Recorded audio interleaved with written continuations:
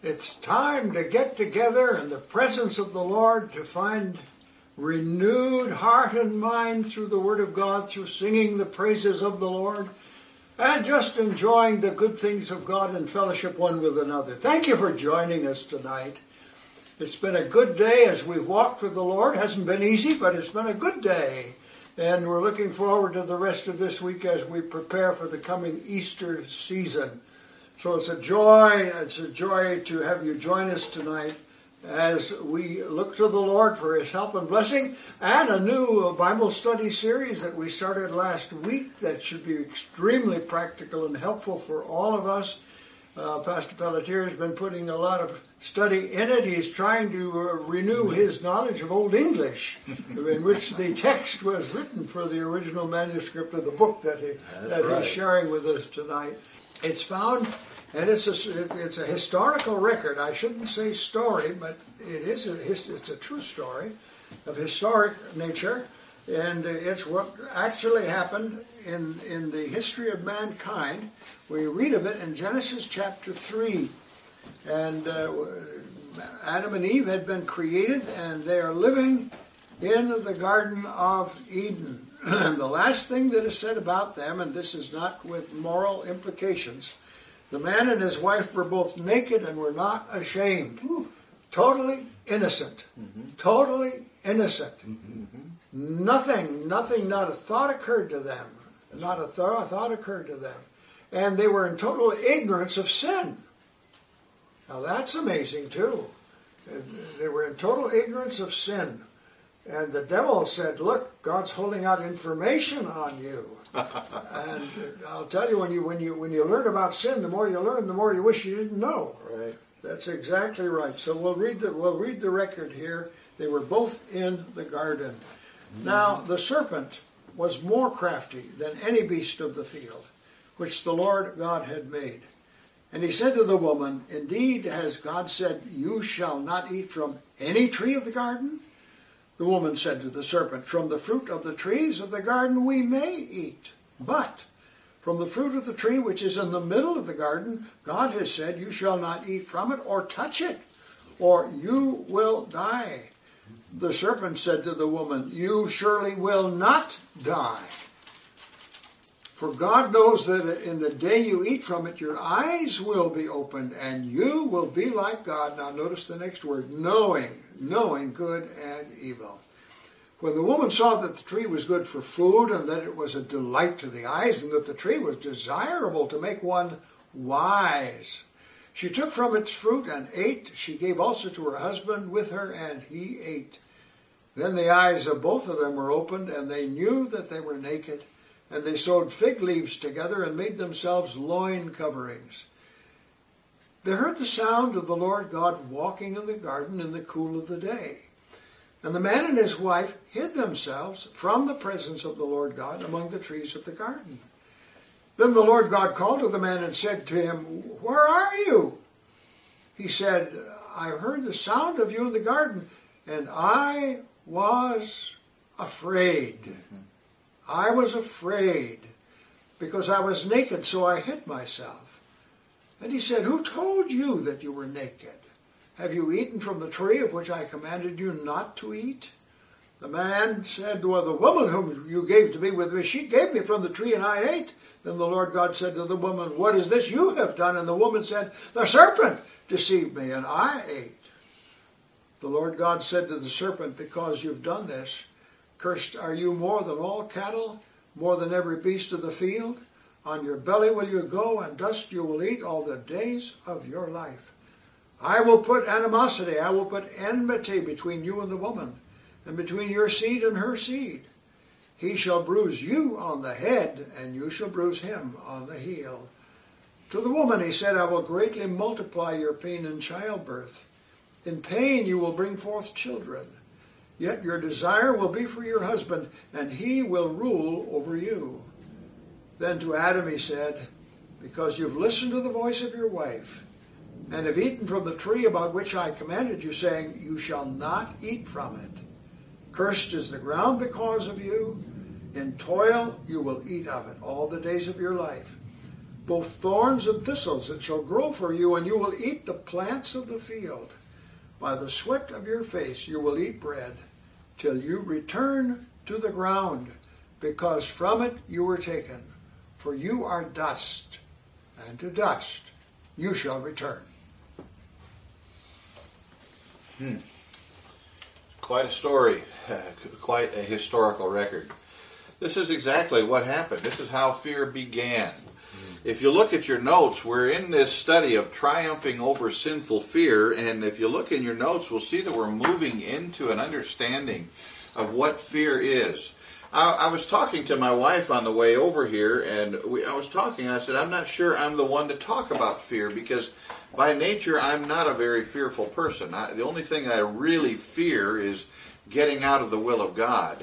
I know some people are quite jumpy, and they get frightened all the time, and my wife sometimes gets frightened. I have a little fun with her around that church. You know, we live in that big church building all by ourselves, and every once in a while I'll just stand in a doorway when I know she's coming out of that room and just wait to see her response, and it's very entertaining. So you can, her eyes get big and her mouth drops open and strange sounds come out, and so it's quite interesting. That's what fear is. She's afraid that somebody is going to bring harm to her, and of course then I try not to do that. I try to make sure I give her a hug or something so that she knows it's okay. But there is, according to Flavel, and Deb tells me that's how you're supposed to pronounce it. I tried to say navel or flavel and that kind of thing, and she said that wasn't right. So Flavel, back in the 1600s when he wrote it, he basically put it this way. He broke this idea of fear down into several types. He talks about a natural fear, he talks about a sinful fear, and he talks about a religious fear. And I wrestle with this and how to make it into modern English so that we can quite grasp what he is saying. But the idea basically with this natural fear is that everyone has some fear. And there was no fear at all until Adam and Eve did what they did in the garden. It was a beautiful place without fear. 2 Timothy chapter 1 verse 7 says, God hath not given us the spirit of fear, but of power and of love and of a sound mind. And yet we know that fear is in this world. If you look back in Genesis chapter 2 and verses 18 through 25, and we won't take the time to read through all of that chapter, but you can see the perfection of the Garden of Eden.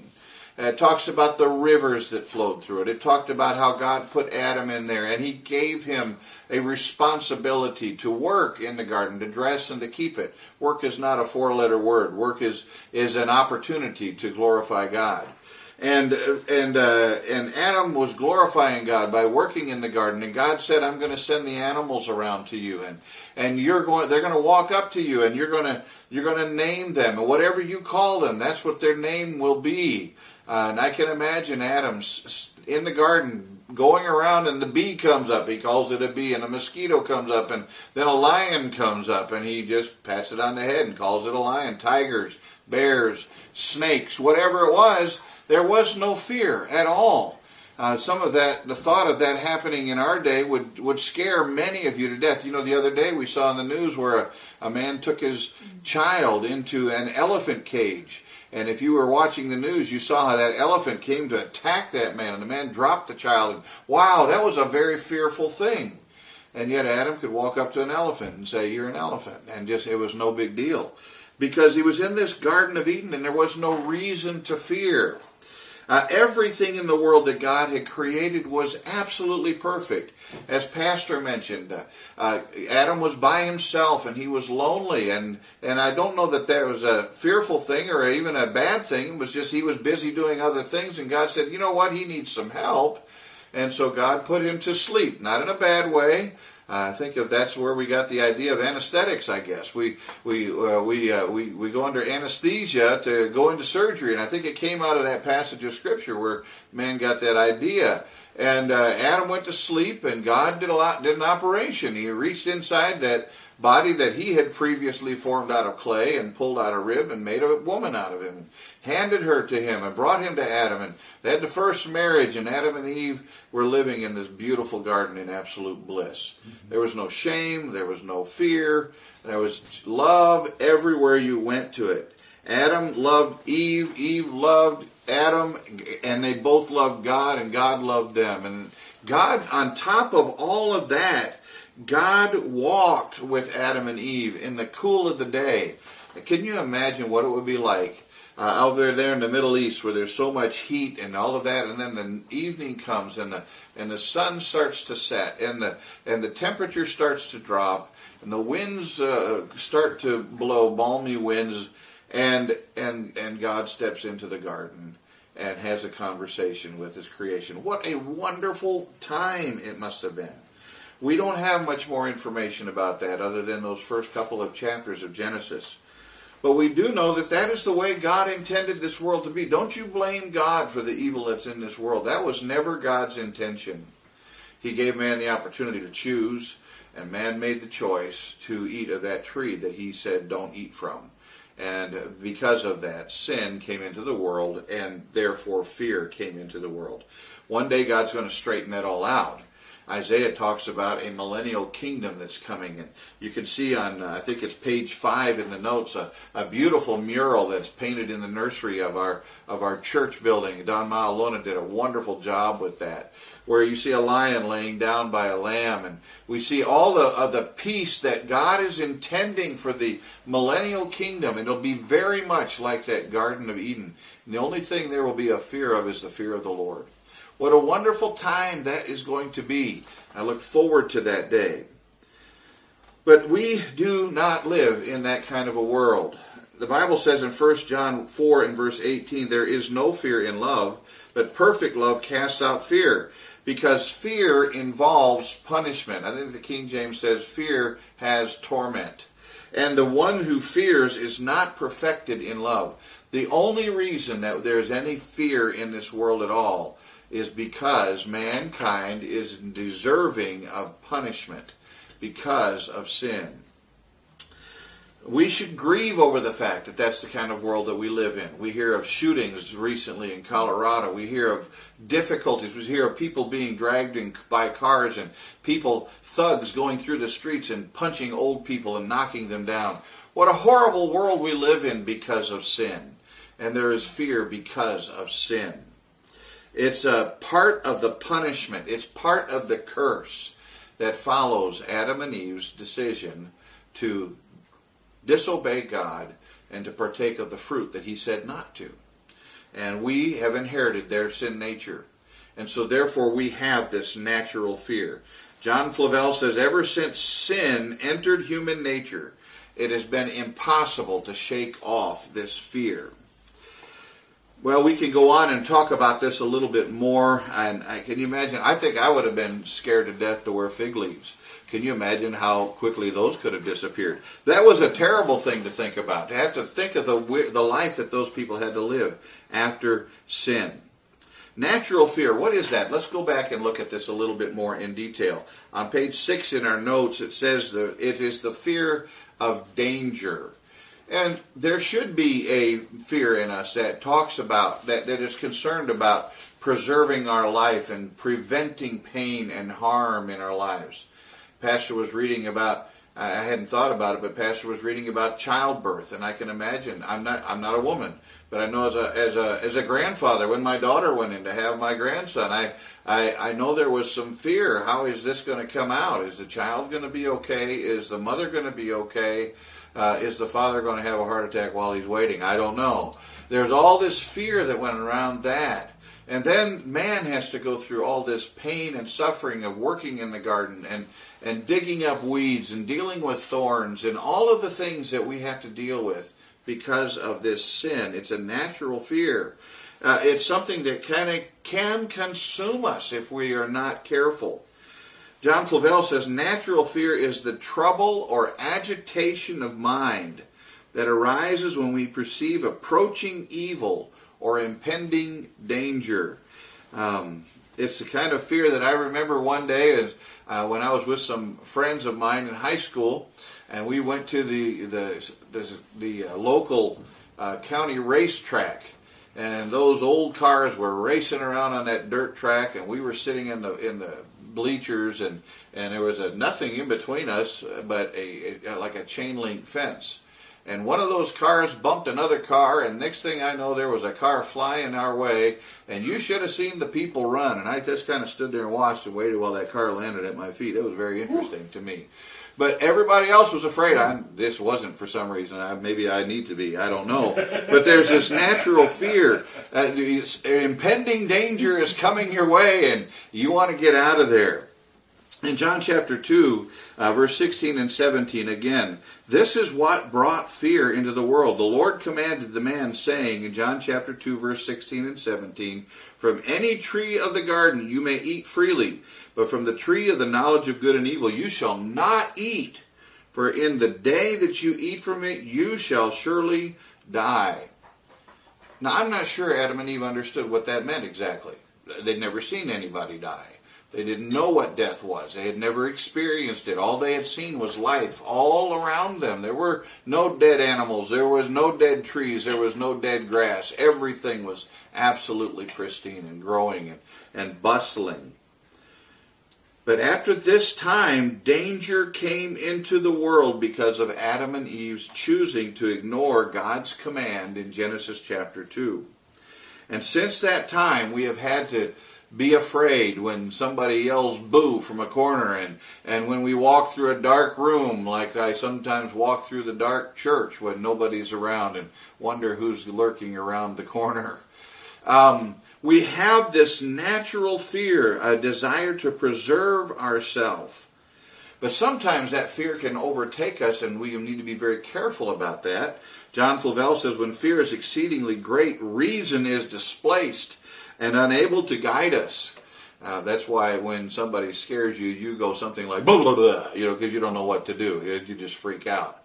There's some passages of scripture that illustrate this. In Psalm 107, verse 23, those who go down to the sea in ships, who do business on great waters, they have seen the works of the Lord and his wonders in the deep, for he spoke and raised up a stormy wind which lifted up the waves of the sea. They rose up in the ship to the heavens. They went down to the depths in the bottom of a wave. Their soul melted away in their misery. They reeled and staggered like a drunken man and were at their wits' end. I can imagine what that must be like. If you've ever been on a boat that has been in the middle of a storm, you can understand that. And God warned Israel that if they rejected the Lord's protection by disobeying his commandments, they would also experience that kind of fear. In Deuteronomy chapter 28, verse 15, God told the children of Israel, he said, if you do not obey the Lord your God to observe to do all his commandments and his statutes which I charge you today, that all these curses will come down upon you and overtake you. Verse 25 goes on and says, the Lord shall cause you to be defeated before your enemies. You will go out one way against them, but you will flee 7 ways before them, and you will be an example of terror to all the kingdoms of the earth. Because Israel failed to obey God. Sometimes they ran like chickens to get away from the enemy that was chasing them. Most people try to just party their way through life and ignore the fact that death is coming. Death is sure.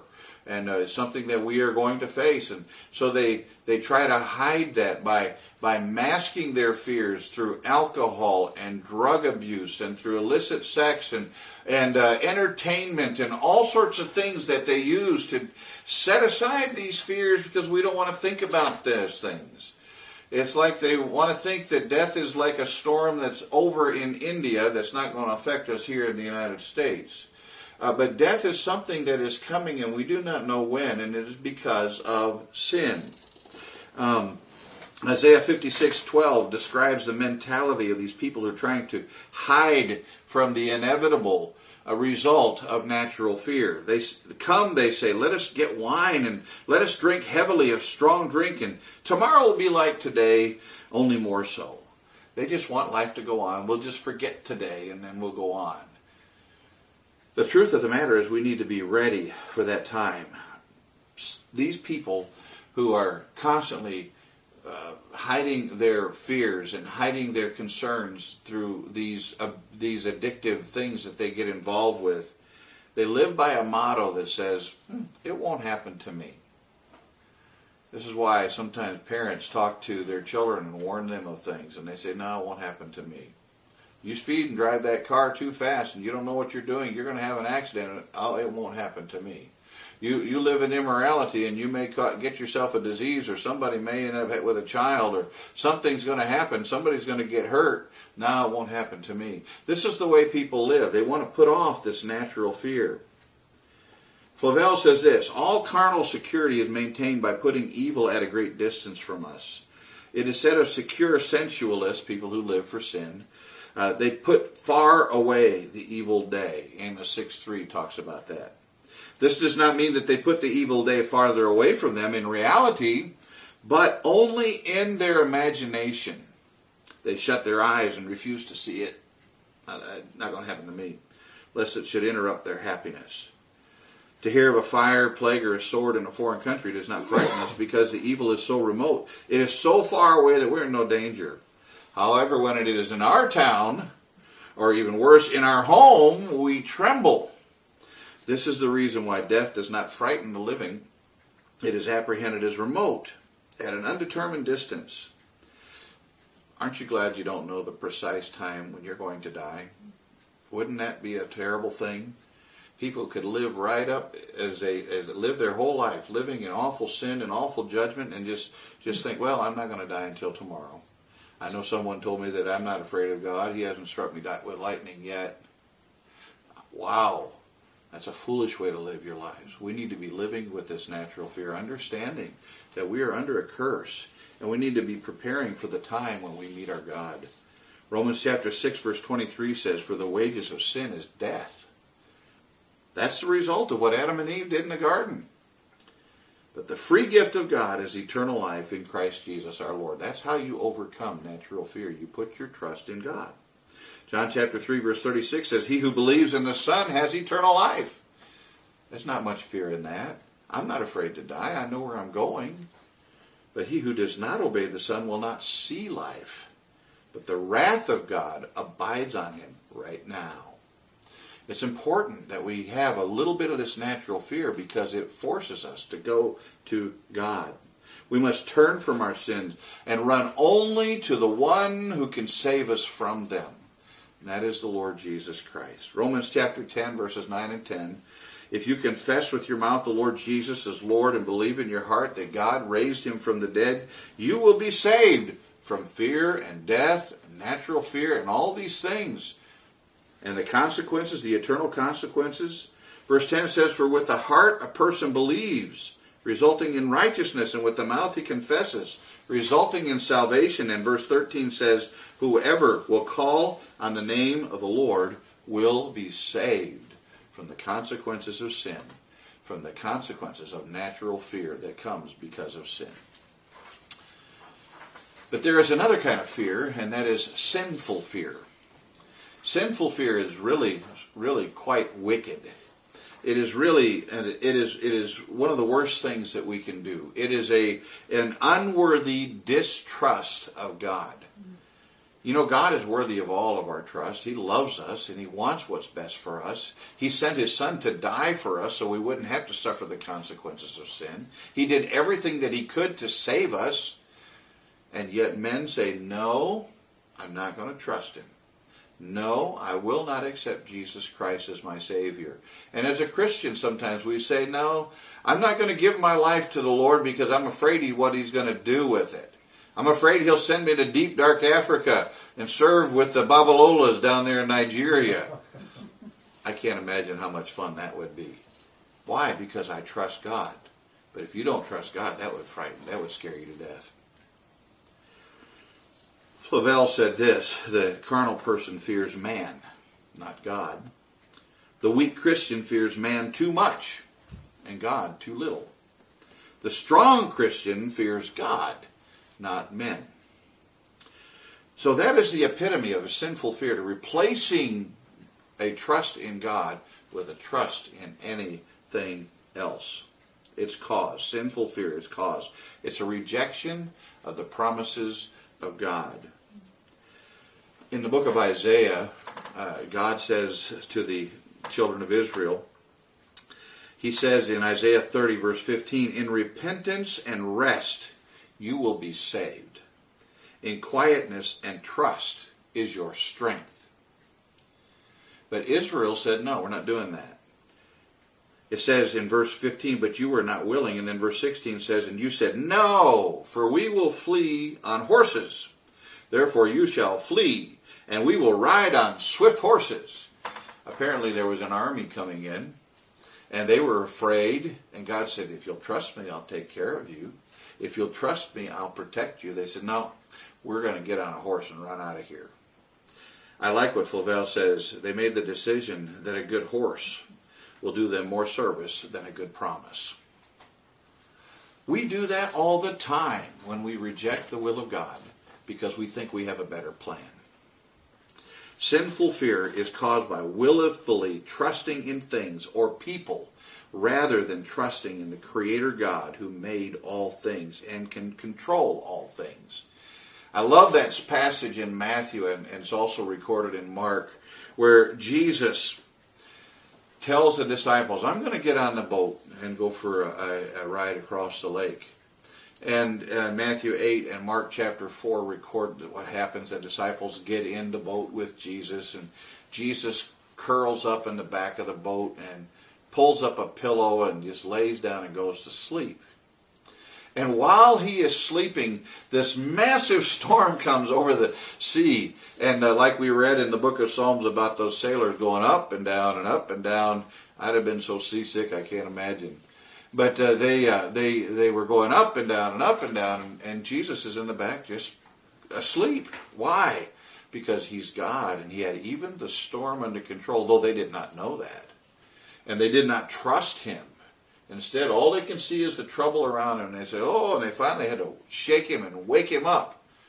And I can see Jesus standing up in the back of the boat and kind of rubbing the sleep out of his eyes and just standing and just quietly saying, peace, be still. And then that water was as smooth as this tabletop. And the disciples stood and said, what kind of man is this, that even the sea obeys him? And Jesus says, where is your faith?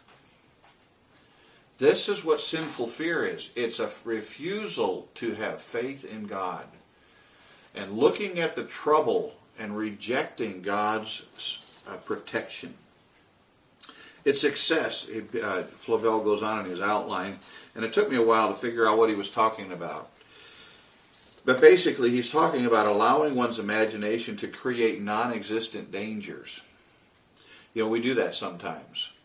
That's what happens when you're walking through that dark room in the big church building and you think there might be somebody lurking behind a beam or sitting in a pew waiting to jump out. Now, they do that when we play hide and seek in the church with some young people sometimes. But they're not really going to hurt you. But that is what we're talking about. It's an allowing your imagination. That's what's so fearful when you're playing hide and seek. You're imagining what's going to happen, and it usually really doesn't happen. In Genesis chapter 32, we have the story, the historical record, as Pastor said, of Jacob getting ready to meet his brother Esau. And if you'll remember, Jacob had deceived Esau a couple of times, and he got his birthright, and he got his father's blessings through some deception. Remember, Jacob's name means supplanter or deceiver. But again, God got a hold of Jacob's life, and Jacob's name was changed to Israel, friend of God. And yet, Jacob still had trouble trusting God. And many years later, Esau, who was this hairy hunter, and Jacob was much more of a domesticated man. He was a mama's boy, while Jacob was the guy who went out and killed gorillas or whatever he did. And finally, it's time for Esau to come and meet with Jacob. And Jacob's imagination is going crazy. Genesis chapter 32, messengers returned to Jacob saying in verse 6, we came to your brother Esau, and furthermore he's coming to meet you, and 400 men are with him. The big hairy guy with 400 men, I bet they weren't sissies that were with him either. Then Jacob was greatly afraid and distressed, and he divided the people who were with him, and the flocks and the herds and the camels into 2 companies. For he said, if Esau comes to the one company and attacks it, then the company which is left will escape. I'll get at least half my family back if Esau kills the rest of them. Well, just shortly before that had happened, even before this news of Esau's coming had happened, Jacob had been meeting with angels and God. In Genesis chapter 32, verses 1 and 2, and the notes it says verses 6 through 8, that's a typo. But Genesis chapter 32, verses 1 and 2, just before this meeting, anticipated meeting with Esau, Jacob's with angels. Jacob went on his way, and the angels of God met him. And Jacob, when he saw them, Jacob said when he saw them, this is God's camp. God's here. Now listen, if God is in the camp, you have nothing to fear. That's just the way it is. If you're walking with God, you have nothing to fear. Pastor said it, I've said it. If you are walking in the will of God, you are indestructible until God is done with you. Yeah. And Jacob didn't understand that. Even when he saw angels with his own eyes. And he walked in the presence of these angels, which I've never done. So what happens is he worries and he's so concerned and he frets and he wrings his hands and he devises how he's going to save part of his family. All for no reason at all.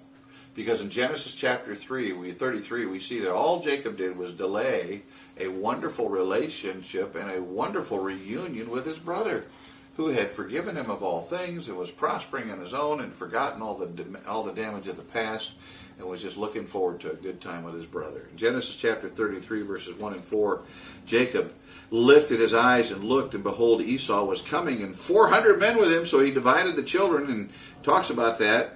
But verse 4 says, Esau ran to meet him and embraced him and fell on his neck and kissed him, and they wept together. God brought peace when Jacob was expecting fear. Now that's what happens when we let fear go to excess. That's when we let our imaginations go on. That's when we sit around and worry about COVID and the results of that. We're just delaying what God wants, what God's blessing on us. Now we should have some natural fear for it. We've taken care of that. We've dealt with that. It's time to move on. It really is. Set aside that fear and trust God. Even the government's starting to say it's okay to get together in church and sing. Let's do it. Let's get ready. Sin also, sinful fear also has this thing called inordinacy. I can hardly even say the word. One of those old English words that I don't use much. The Bible talks about inordinate affection. It's talking about an affection that should not be. It's giving in to the flesh. It's giving in to it all. Inordinacy of fear is magnifying the fear of any what I call a noun over the fear of God. A noun, person, place, thing, or idea. When you fear any of those other things instead of fearing God, you're living in sinful fear. Isaiah chapter 31 verse 1 says, woe to those who go down to Egypt for help and rely on horses and trust in chariots because they are many and in horsemen because they are very strong. But they do not look to the Holy One of Israel nor seek the Lord. The Egyptians are men, in verse 3 says, and not God, and their horses are flesh and not spirit. So the Lord will stretch out his hand, and he who helps will stumble, and he who is helped will fall, and all of them will come to an end together. He's saying, if you go to trust the Egyptians, you're just going to fall with the Egyptians. If you trust in the Lord, you're going to be safe. Flavel uses this illustration of a vine that grows on the side of a brick wall. If you've ever seen these, I see some even here in California, some places where the vines grow right up the side of the wall. And the vines go to great heights because they are attached to something firm and secure. But if you take those vines and you just let them all grow together, they won't rise at all. They will just fall down because they have no backbone. They have no strength in themselves. They have to rely on something else. You and I need to rely on the strength of Almighty God rather than trusting in other people to get us out of our struggles. That is an inordinate affection. That is when we are trusting in other things rather than trusting in God. It is sinful to let our imaginations believe that something else, any noun, is bigger than it really is, and thereby reject the solid promises of God for our protection. Now, what is the influence of sinful fear? Again, it is distracting the fearful from trusting God for deliverance. John Flavel says this: the mere apprehension of misery kills many before the enemy's sword touches any. None of them run into their prayer closets to seek God. There was a confederacy of armies that were getting ready to gather and attack Jehoshaphat, King Jehoshaphat, king of Judah. He wasn't a perfect man, but in this instance, he did the right thing. In 2 Chronicles chapter 20, verses 1 through 4, now it came about after this that the sons of Moab and the sons of Ammon, together with some of the Meunites, came to make war against Jehoshaphat. Then some came and reported to Jehoshaphat, saying, a great multitude is coming against you from beyond the sea, out of Aram, and behold, they are in Hazan's, that word, it's in Gedi. And Jehoshaphat was afraid and turned his attention to seek the Lord and proclaimed a fast throughout all Judah. So Judah gathered together to seek help from the Lord. They even came from all the cities of Judah to seek the Lord. When we drop to our knees in fear of a threat, rather than kneeling before God to pray in times of fear, we have succumbed to sinful fear. Psalm 56 verse 3 says, when I am afraid, I will put my trust in you. In God, whose word I praise. In God I have put my trust. I shall not be afraid. What can mere man do to me? What is the power of sinful fear? It causes the fearful to sin in order to escape the fearful thing. You know the story, or the tale, or not the tale, but again, the historical record of Abraham. Abraham was a great man of God. He loved the Lord, and God was going to make a mighty nation of him. God made many promises to him. But Abraham was a sojourner. He hadn't reached the promised land early on in his life. And he never really got it all settled before he passed. But he went from place to place like a nomad. And he ended up going through Egypt. And that was a fearful thing, because Egypt was a powerful established land. And here Abraham was just the beginning of the Hebrew nation. Proverbs chapter 29 verse 25 says, the fear of man brings a snare, but he who trusts in the Lord will be exalted. Abraham fell into that fear of man, and when he went to Egypt, he told Sarah, tell him you're my sister. Now Genesis chapter 20 verse 12 says, she actually is my sister, the daughter of my father, but not the daughter of my mother, and she became my wife. I tease my wife about this a lot. I happen to be able to marry my younger brother to her sister. And my brother married her sister. I performed the ceremony. My wife was the maid of honor. And I tell everybody I've been living with my sister-in-law ever since. Now that's a joke, but this is kind of what Abraham was doing at this time. He was doing a play on words. She was his half-sister, but she was not but she was, more importantly, she was his wife. But he goes into Egypt and he tells Sarah, you tell that Pharaoh there, you're a beautiful woman, and I'm afraid he's going to kill me and let you live, but I would like to live too, so you just tell him you're my sister, and maybe he'll treat us both decently. And then he did it again in Genesis chapter 20 when he went through the land of Gerar, and he went to Abimelech, another one of those tongue twister names. He said, she's my sister. Again, he did it. Later on, if you read on down into the life of Isaac, Isaac did the same thing with Abimelech as well. This fear of man caused Abraham and later Isaac to tell lies, to preserve themselves, rather than to trust in God. And it's embarrassing, the fact that Pharaoh in Genesis chapter 12 rebukes Abraham, says, what have you done? And then in Genesis chapter 20, Abimelech, the heathen, also rebukes the man of God. What have you done? You let your fear of man cause you to tell lies rather than trusting in God.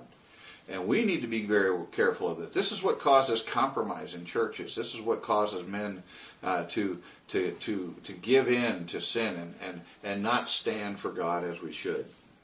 We need to move on. We're out of time. Let me just close with this idea. We need to be living in religious fear rather than the fear of man, this sinful fear. We need to get over natural fear. We do that by having the fear of God. I'll let you read the notes. We'll talk about this a little bit more next week when we get into uses for fear. But Proverbs chapter 23, verse 17 says this, "Do not let your heart envy sinners, but live in the fear of the Lord always." The fear of the Lord is the beginning of wisdom. The fear of the Lord is so many things throughout the Scripture. It talks about it. Flavel says this, "The fear of God is prescribed as an antidote against sinful fear." Sinful fear is a poison that will turn you away from the Lord. Living in natural fear will keep you from trusting in the Lord. But the idea of this fear of God will cause you to put your trust in the Lord and allow the Lord to save you. And you need that for salvation. You need that for service.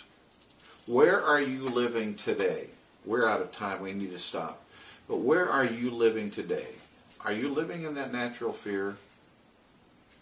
Or have you chosen sinful fear and says, I'm not going to serve the Lord. I'm not going to accept the Lord because I'm going to put my trust in something else. I'm going to put my trust in my good works. I'm going to put my trust in my mind and my plan for life. No, we need to put our trust in the God who loves us enough to send his Son to die for us so that he could save us from the cause of natural fear. We need to put our trust in the Lord who can deliver us and keep us from sin. When we fear God properly, we will run from sin. I do want to close with this last thing. In Job chapter 1, you have the example of a great man of God. And he is described as being a man who feared the Lord and therefore hated evil.